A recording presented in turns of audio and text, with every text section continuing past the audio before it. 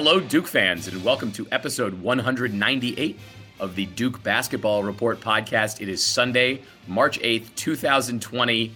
The Duke Blue Devils have defeated the North Carolina Tar Heels for the second time this season, but for the first time at Cameron Indoor. They won going away last night against Carolina. We are going to get into all of that, but first, of course, introductions. I am your host this week, Sam Klein. I am coming to you from Durham. As always, I was at the game last night. In attendance with me was Jason Evans. Jason came up from Atlanta. Oh, yeah. Jason, good morning. You drove back late last night. So how you feeling today?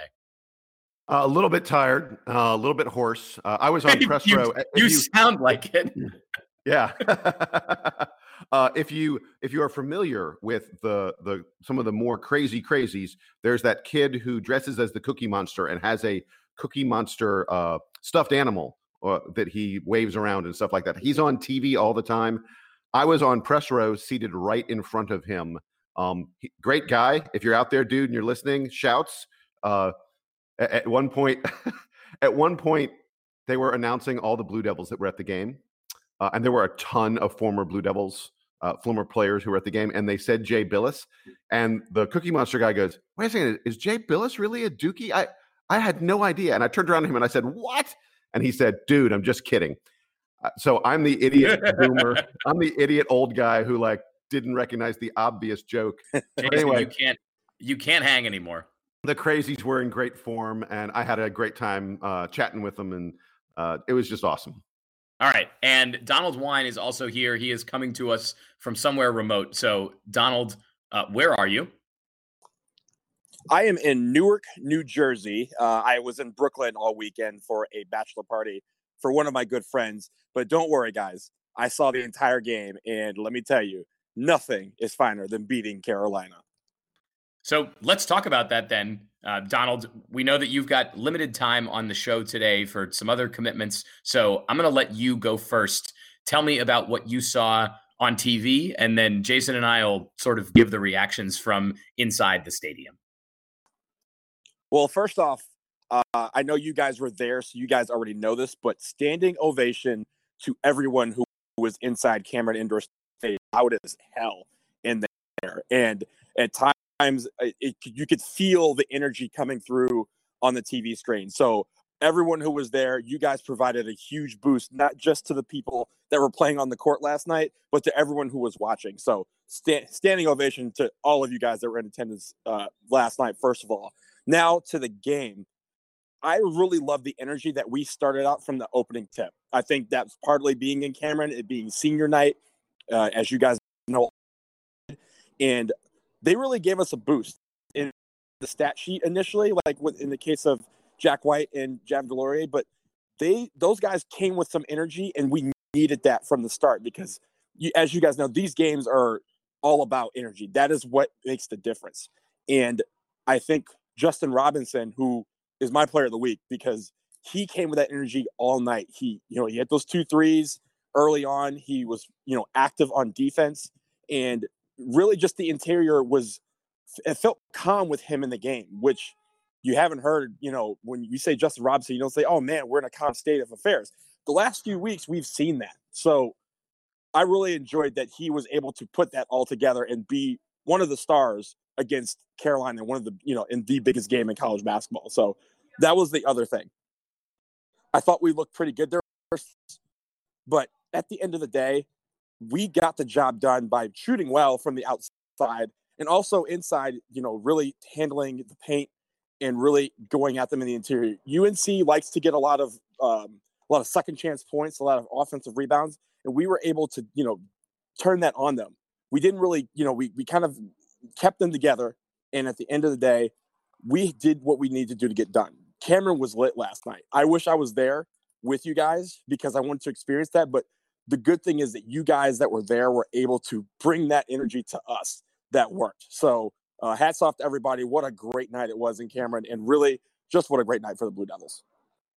All right, I'm going to give it to Jason Evans. And Jason, I will ask you, because I don't know the last time you were at a Duke UNC game sort of in the building, but what were your impressions of Cameron first? I know that Donald was impressed by seeing it on TV. What were your impressions of Cameron? And then I want you to talk a little bit more about the battle that was going on in the interior last night between primarily Vernon Carey and Garrison Brooks.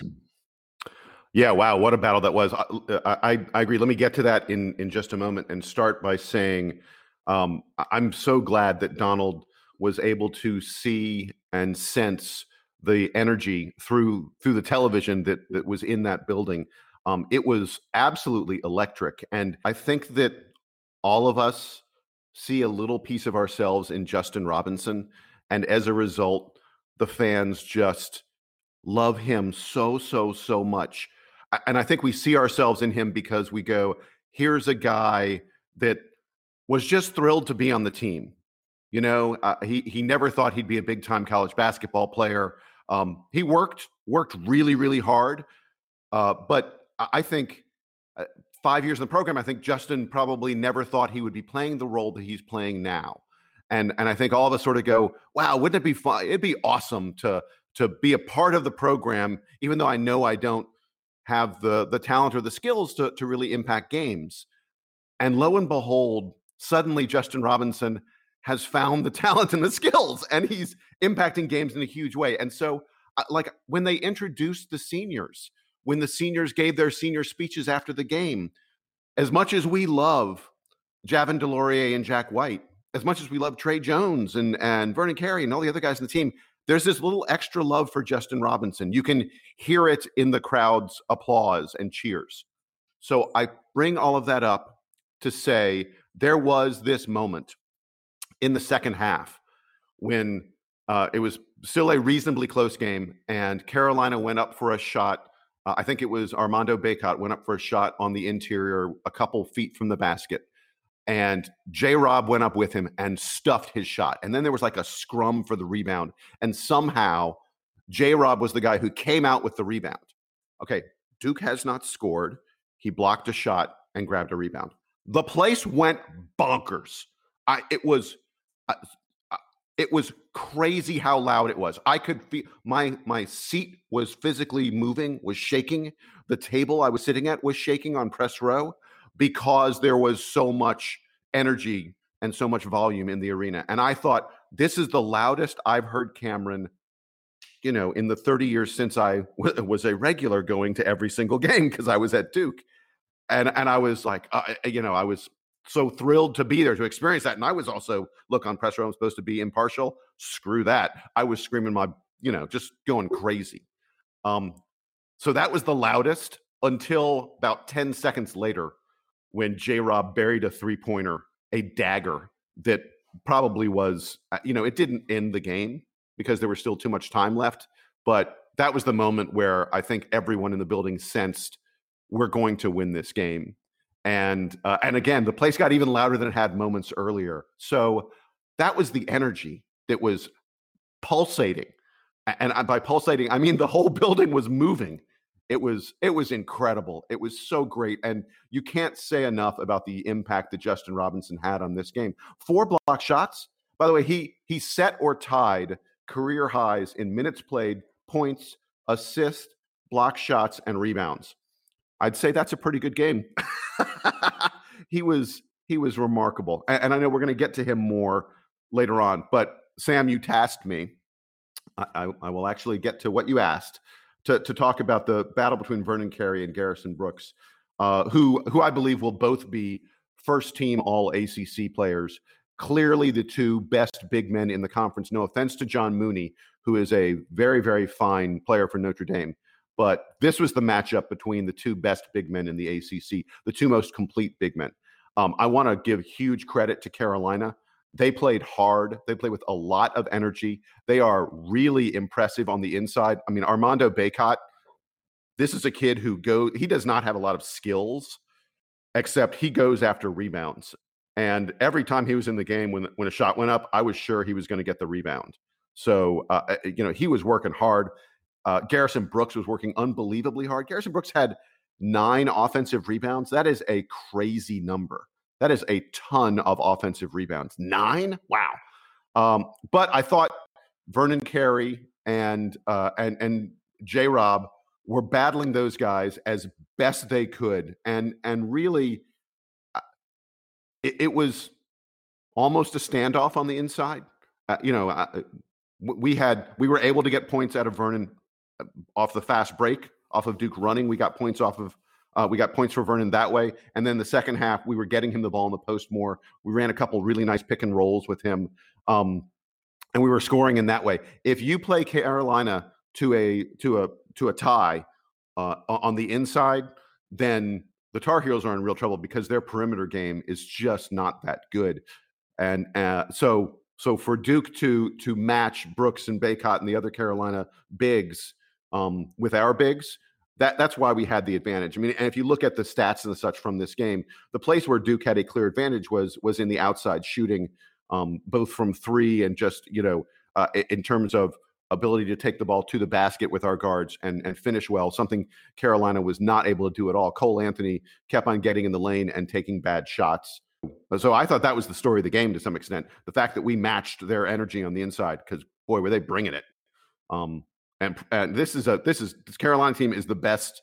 I'll say right now, they're the best last place ACC team, but they are still a last place ACC team. They're the best last place ACC team I can recall.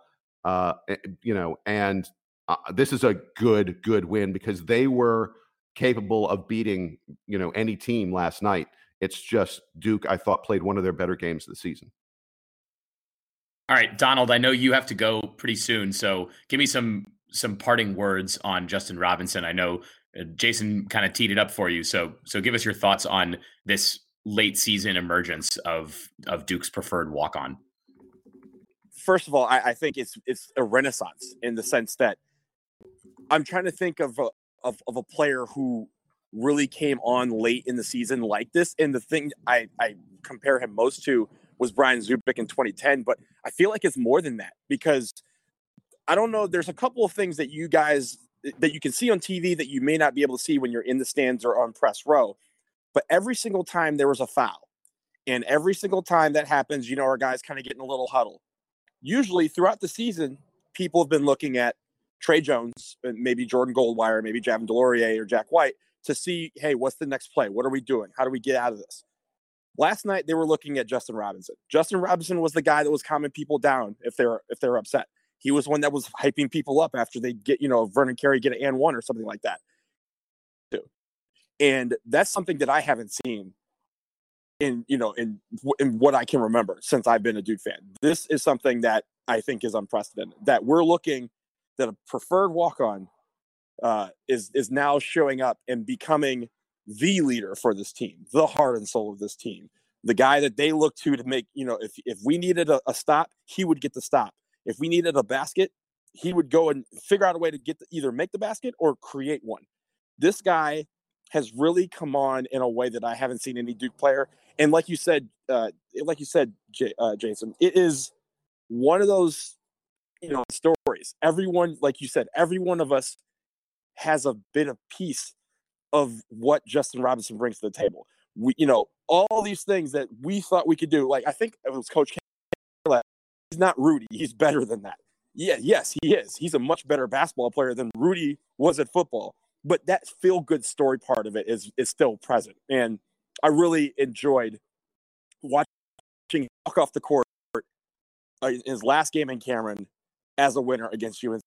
That's someone, of course, you want to do that for all the seniors, but you kind of feel a little bit more for some reason for Justin Robinson. That is, you wanted him to go out a winner as much as he's worked, as hard as he's worked to get to this point where he's now leading one of the best teams in the country. That you want, those are the stories that you love, and that's the story that college basketball should be focusing on, if we're being frank. But one thing I will also add, Jason, you also talked about UNC. That was a really good UNC team we played last night. I think that was a team that was better than the team we faced a few weeks ago in Chapel Hill. And no question like about you it. said, they're probably one of the best. Yeah, they're probably one of the best, 15 seeds or 14 seeds ever. Like, this team is going to probably surprise some people in the ACC tournament. Now, will they win it? I don't think so. I hope not, obviously. But I would not be surprised, just, as we approach this ACC tournament, that they make some noise in the ACC tournament, maybe knock off a team or two and get to that quarterfinal or semifinal. This is going to be a team that we may see again. So while we're happy about this game, know that in Greensboro next week, they're still going to bring their fans, they're still going to have their people, and they're still going to play basketball. And last night, they're going to beat some teams along the way. And we should be prepared to maybe face them again at some point, because who knows what could happen in this tournament. And so I want to give them credit for how they played, but really hats off to our team and to our fans for showing up last night, because that was the game. If UNC could have played their hearts out and still would have lost last night because of people like you guys that were in the stands. That's it's nice of you to say. I think the players in the court also brought it. I mean, you mentioned, and Coach K talked about the postgame. I was in Coach K's postgame press conference. He talked about the energy that the seniors brought at the start of the game. He said it was one of our best starts to a game all year. Duke has suffered lately from poor starts to game, and having the three seniors out there really helped elevate the energy. But going back to Justin Robinson, Coach K talked about, he made the Rudy comparison. He said he's better than Rudy, but he talked about the fact that Justin Robinson is such a smart player, brings so much intellect to the court. Yes, he brings a ton of emotion, which the crowd and the team feeds off of. But this is a guy, we've mentioned it before. This is a guy who runs the scouting team for Duke. I'm not sure if he'll continue to do that, because he's clearly now part of the rotation, the depth, the main guys who are going to play a lot. But when he wasn't playing a lot, he was playing a role in practice in telling the other guys what kind of things they needed to do, what they needed to look out for against opponents. And Coach K said, J-Rob knows everything. He's tough. He's smart. He's made us better. And the best part of the Coach K news conference where he's talking about Justin Robinson was he said, he started playing better in practice fairly recently. And the other coaches, the assistant coaches, came to Coach K and they said, don't we have to play him? He is playing so well in practice. He is clearly, we need to stop looking at him like a walk-on, and we need to give this guy a chance. And Coach K said, obviously they gave him a chance against Wake Forest. And the story since then has just been incredibly special. His ability Coach K talked about J-Rob's ability to play the 4 or the 5, and his ability to step outside and stretch the defense and create space for Vernon Carey in that way. It's a special story about a player who is becoming a Duke legend that, a week and a half, 2 weeks ago was an afterthought. He was a nice kid who was one of the many walk-ons that we love and admire, but don't really think about in terms of impacting games. And that has turned a complete 180. And what a great story it is. And Coach K was, I don't want to say he was choked up, but he's clearly moved when he talks about the role that J-Rob is playing on the team right now. It's really great to see. All right. I know that we're about to lose Donald. So Donald, give us a quick parting shot, and then we will talk to you again later this week, probably about the ACC tournament. No parting shot for me. I just want to, those of you guys out there, we always like to make sure we're on at the same time. 3 different schedules, we live in 3 different places. It was cool for me to be able to a bachelor party, but also at the same time be able to jump on for this and watch the game and really take that in and really observe, be able to talk with you guys about this, because this is the part of the week that we all look forward to. So thanks for having me on. I'm short this week, but I appreciate us making this work as we always do. Hey, and Donald, if it matters, player of the week, we can do player of the week right now. You already said Justin Robinson. I will also say J-Rob is the clear player of the week. No question about it. Yeah. I would say I'll leave you in suspense for the end of the show to see if we make it 3 for 3. So Donald, thanks. And we will talk to you again soon. All right, guys. So Jason, I wanted to come back to you for a second. I'm going to talk in a minute about what I saw from Trey Jones and the Duke backcourt last night, but I wanted to finish our quick discussion of the big men and the seniors, because you not only were at the presser last night, but you did get to go into the locker room and talk to Jack White. So why don't we take a listen to what he had to say, and then we'll come right back. All right, Jack. So senior day, obviously incredibly exciting. You got the start. Tell me what the emotions were like. You've seen other guys go through this. What's it like to go through it yourself? Oh, man, you can't really explain it till, understand what it's like to go through it yourself, man. It's just, bittersweet. It's just, I can't believe how fast the 4 years have gone by. I'm just super grateful. And obviously happy that we came out with the win and, finished off my career here in Cameron, the right way. So I've been in this locker room several times, and I've never seen the entire press corps gathered in that corner around Justin Robinson's locker. Tell me how shocking, yeah, Mike, I know. How shocking is it that this is how his career ends up? I mean, I'm not shocked, honestly, man. He works day in and day out. Man, he deserves it out of anyone. He's an ultimate teammate. He's the ultimate guy that you want to have on your team. And, you see before the game, he's talking to every single guy, making sure that we're good. And, it's just so awesome to see him have that kind of success and step up in a huge game. And, man, I just couldn't be happier for him, man. Like, he's one of the best guys we've ever met, for real. It's great to hear. Hey, good luck the next week and weeks and weeks and weeks beyond. Appreciate it. Thank you. So the really cool part about being in the locker room, you heard me ask Jack about it there at the end. There was a unbelievable media scrum around Justin Robinson. I've been in the Duke locker room on many occasions, and I've sometimes gone and chatted with Justin because usually he's just kind of getting dressed. There's no one around him. No one's talking to him. The press tends to congregate around the guys who are the story of the game. It was unreal walking into the locker room and literally, and it's the Carolina game, so there are a ton of reporters. Literally every reporter in the place ran over and was just surrounding Justin Robinson. His locker's sort of at the very edge, at the very end of one row of the lockers in the locker room, and it was bigger than the scrums that I saw last year for Zion Williamson. There were more reporters clamoring to talk to J-Rob when that game ended than some of the times I was in the locker room last year for Zion.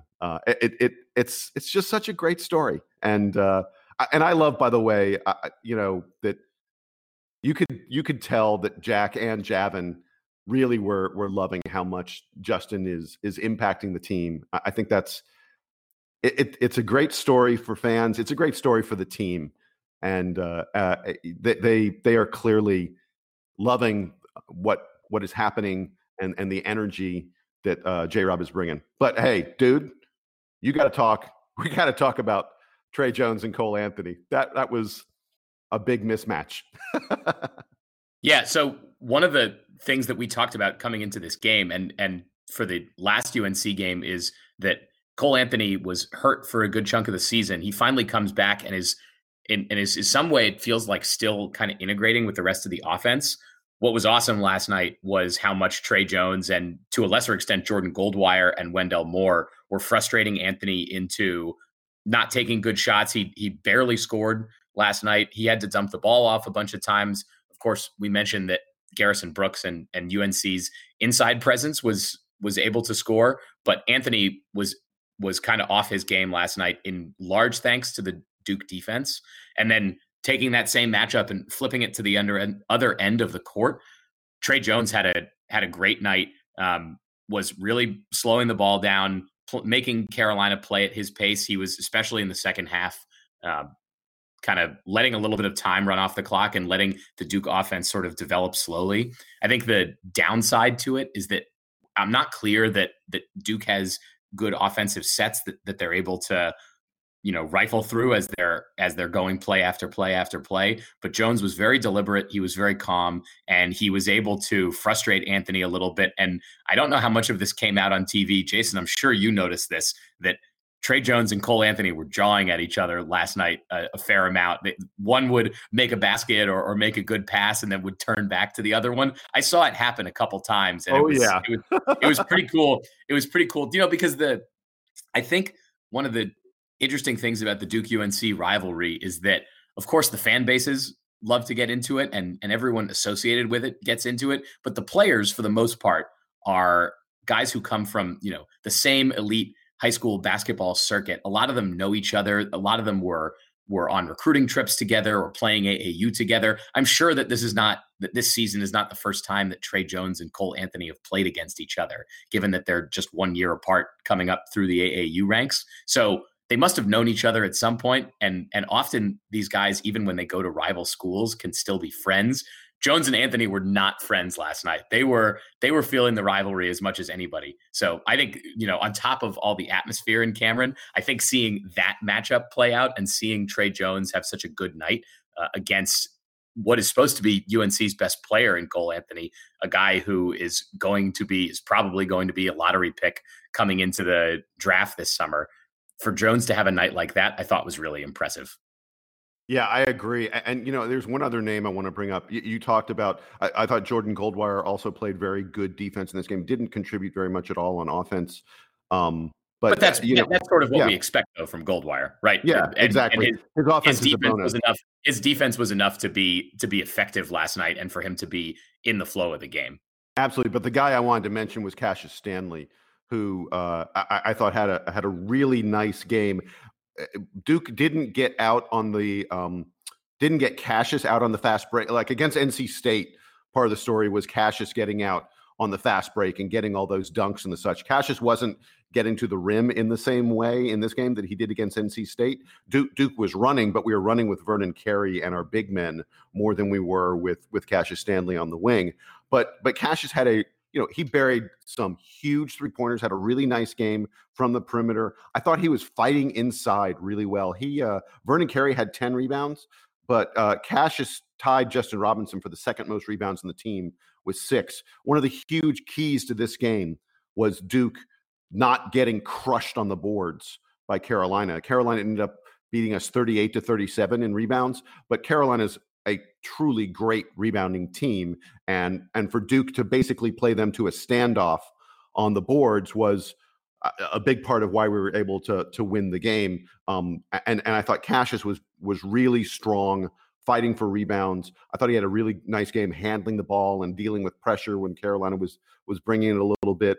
I just wanted to mention him because I really thought he played very nicely. I also thought Wendell Moore played pretty well. He's still out of control on offense, but he was another guy who went to the boards really strong and was better with the ball maybe than he is some other time. So I just wanted to let those guys know. Keep it up, dudes. This is where we need to go. It's interesting on the rotation. You talked about how Justin Robinson has sort of forced his way in, and the assistant coaches were sort of all realizing that over the last couple of weeks. The other thing about Stanley playing well enough and Goldwire playing well enough and more is that, we say that, Duke has all this depth. Coach K doesn't love playing with a ton of depth. That's not really his style. Stanley, Moore, Goldwire, Robinson, all of those guys being able to step up and take a little bit more of the load is now giving Coach K the opportunity to shorten the rotation in a way that feels more comfortable to him. If you want to put the positive spin on it, those guys are just good enough. The negative side would be Alex O'Connell and Joey Baker and Jack White, and to a lesser extent, Javin DeLaurier have fallen off a bit. Matthew Hurt only played 9 minutes last night and wasn't super effective. So it's weird to see. It's weird to see those guys have fallen. Yeah, go ahead. Carolina's just really quick. Carolina's a tough matchup, I think, for Matthew Hurt because they are so physical on the inside, and that's the part of the Matthew Hurt needs strength and needs physicality, and so he's a poor matchup for them. J-Rob, who's older, significantly, 4 or 5 years older, and has been playing college basketball for a long time, is better able to match the physicality. So I think Matthew Hurt, we're going to see a matchup thing with him. There are going to be some opponents where he's going to be able to be very effective, but there are going to be opponents that are more physical where it's going to be tough for him. But continue. Sorry. Ignoring who started, because I think there was a bit of sentiment around the starting lineup last night. Ignoring that, you can see that last night there was really a 7-man rotation going on, and that Jones, Goldwire, Moore, and Stanley are the only guards/wing players that are in rotation at the moment. We don't know what's going to happen this week. If Duke wants to win the ACC tournament, they're going to have to do it against 3 tough opponents. I mean, it is.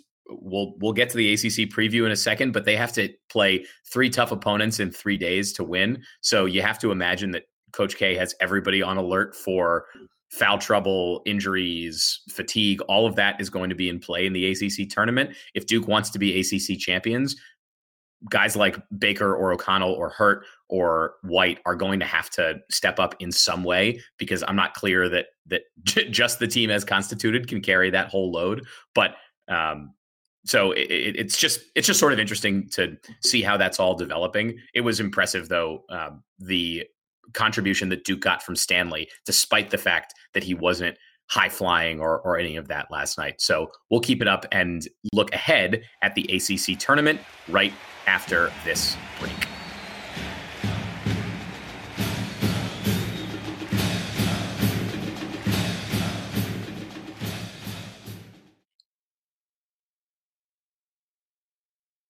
So we'll be back later this week to do a more formal ACC tournament preview, but we have the ACC tournament bracket out, so we would be remiss if we didn't comment briefly on it.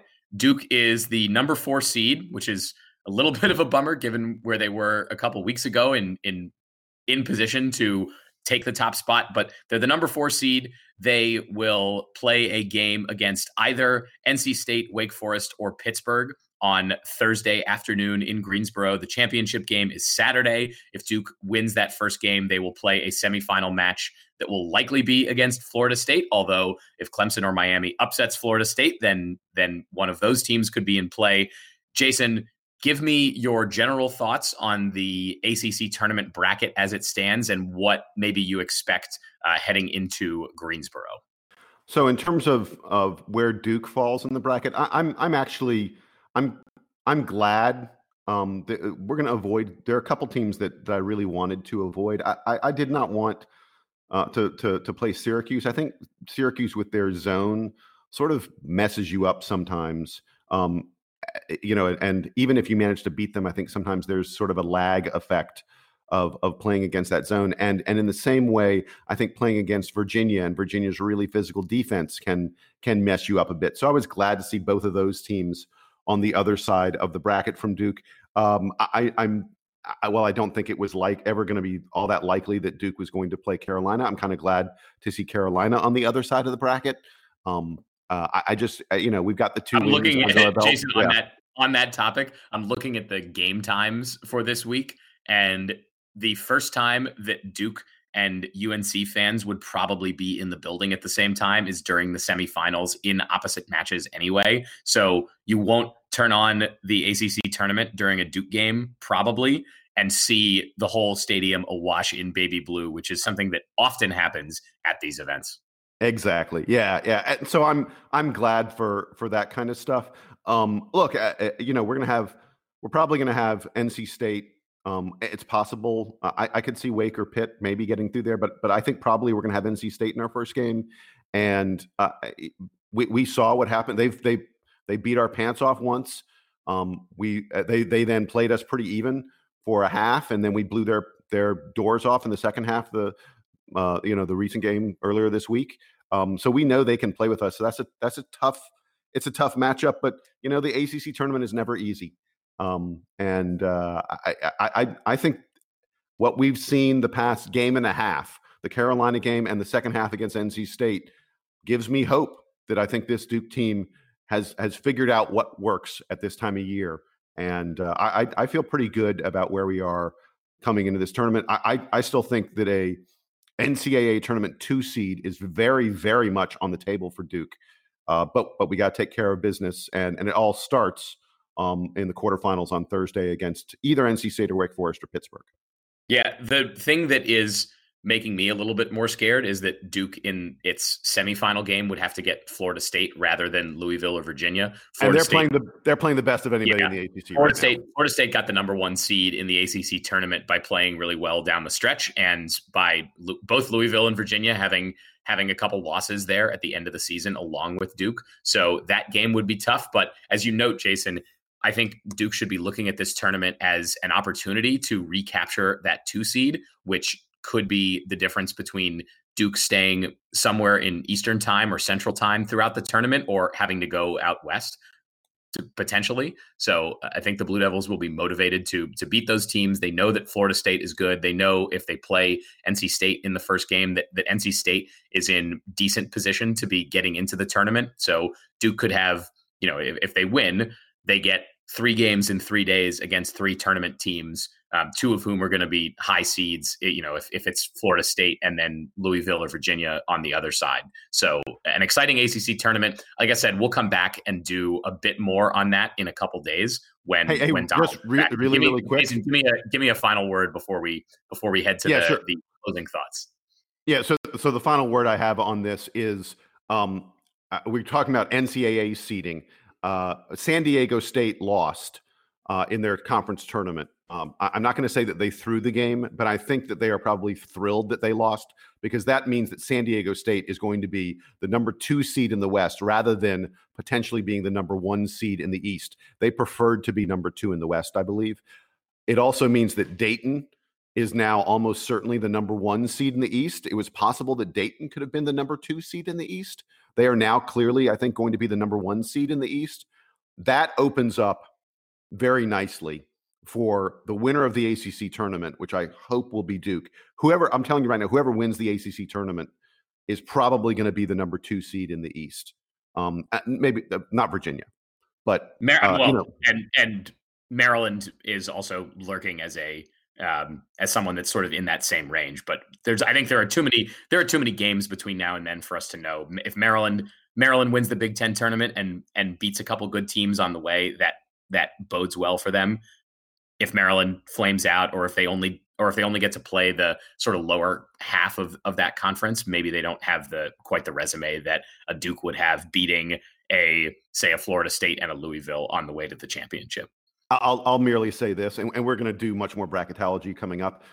If Duke or Florida State win the ACC tournament, whichever one of them wins the ACC tournament between Duke and Florida State will be the number 2 seed in the East. I heard you about Maryland. They cannot, even if they win the Big Ten tournament, I don't think Maryland could rise up to knock Duke or Florida State out of the number 2 spot in the East if one of those 2 teams wins the ACC. That's just where I am. If you want to know the strength of the prognostication capabilities of the DBR podcast, I took a glance this morning at the season preview predictions at the Stats game that we're going to update formally at the end of the year. The lowest number of ACC teams that we all said would make the NCAA tournament was 7. We were wrong. Hold on. Wait, no. My favorite thing, I want to tease this to make sure that folks come back for the Stats game wrap up.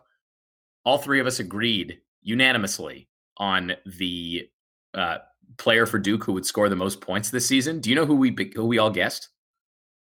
I had completely forgotten this. Matthew Hurt?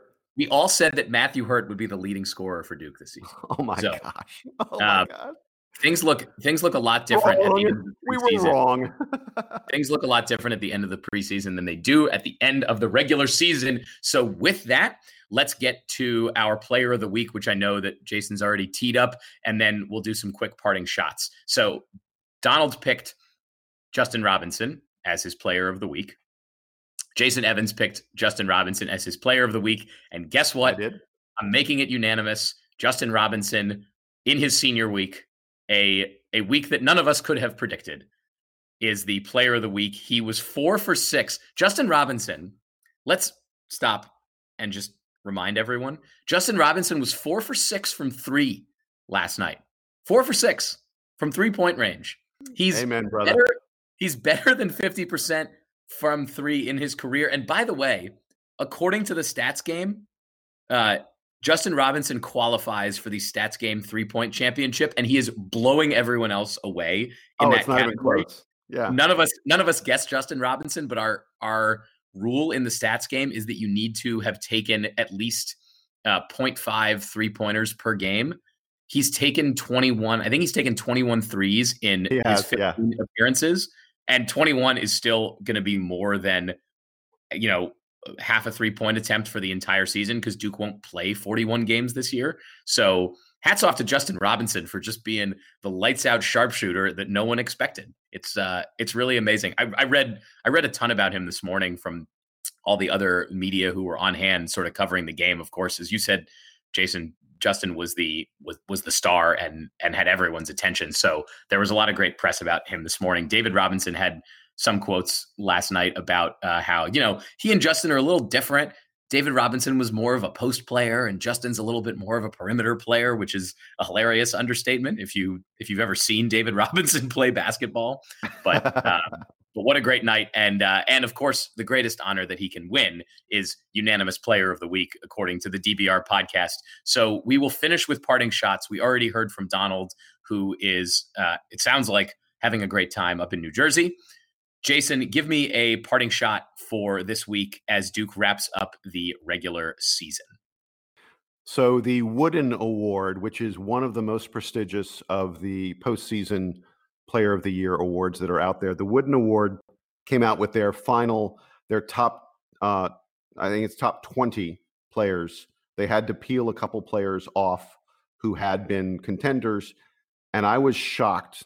There are 15 players. There are 15 players who are the Wooden Award finalists.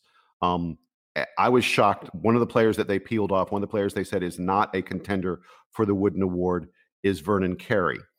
They left Tre Jones. Tre Jones is still on the list, but Vernon Carey was taken off of the Wooden Award list. Among the other players who were dropped off the list was Anthony Edwards of the University of Georgia. The reason I mentioned the two of them is that as a result of the two of them being dropped from the Wooden Award watch list, from the Wooden Award finalist list, there are exactly none freshmen on the watch list for the Wooden Award. Now, it is worth noting that the Wooden Award, there's a component of it which is academic success and advancing toward your degree, that the Wooden folks really say that matters a lot to them. So I think the Wooden Award tends to skew a little bit more toward the guys who've been around a little bit longer and who have come closer to getting their degree. But still, for there to be 0 freshmen on the Wooden Award finalist list, I think is really significant. By the way, Zion Williamson won the Wooden Award last year. RJ Barrett was one of the finalists for the Wooden Award last year. So it's not like this is an award that only goes to seniors. But I think it is very interesting, and it's part of the story of this college basketball season that we are seeing freshmen have such a small impact or lesser impact on the game than they have in any recent season. It's one of the reasons there's so much uncertainty, I think, about college basketball, because we haven't had as much of an impact from the one and done kind of quality players. But I did also, I want to say, congrats to Tre Jones for being one of the finalists there. He has had a great season, and I don't think Tre's going to win the award, but it's great for him to be a finalist for the Wooden Award, a very, very prestigious thing.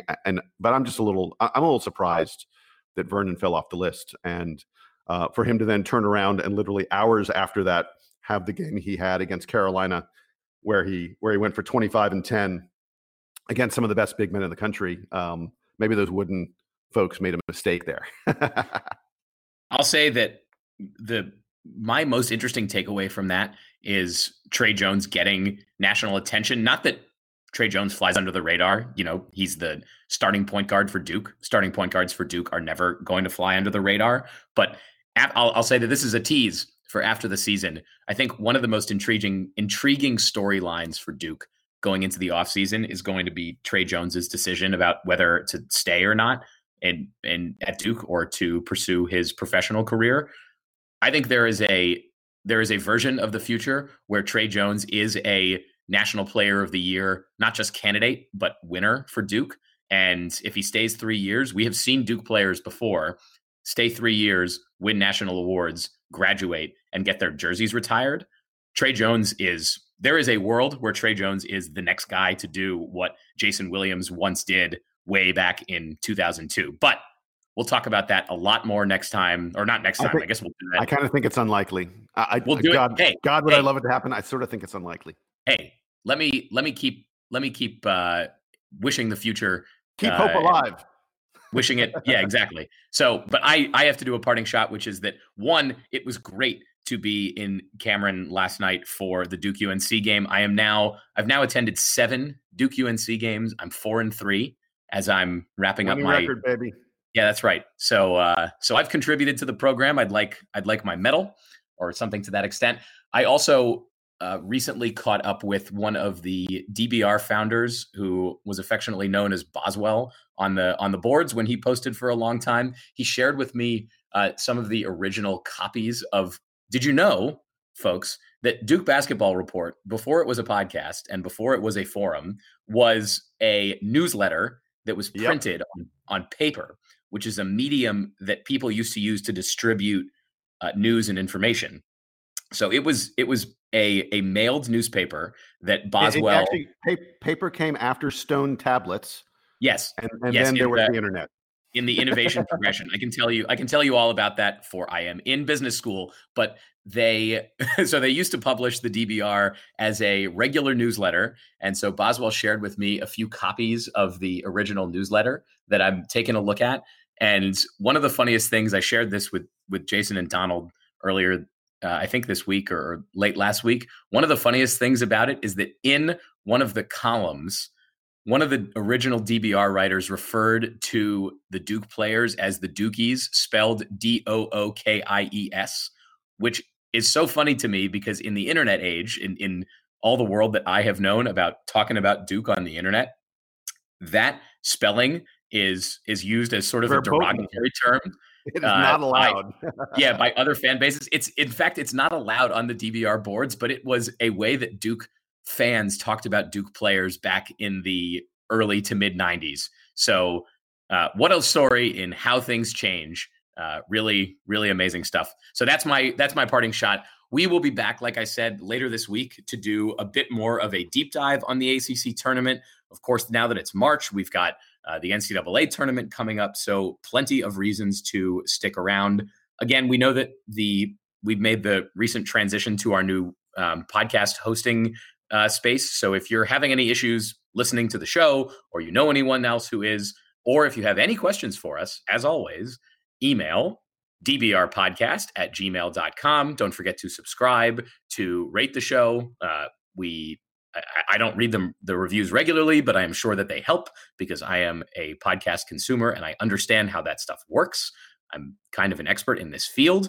But so if you want to get in touch with us, dbrpodcast@gmail.com. For Donald Wine, who is at a bachelor party, for Jason Evans, who is at home and very tired, I am Sam Klein.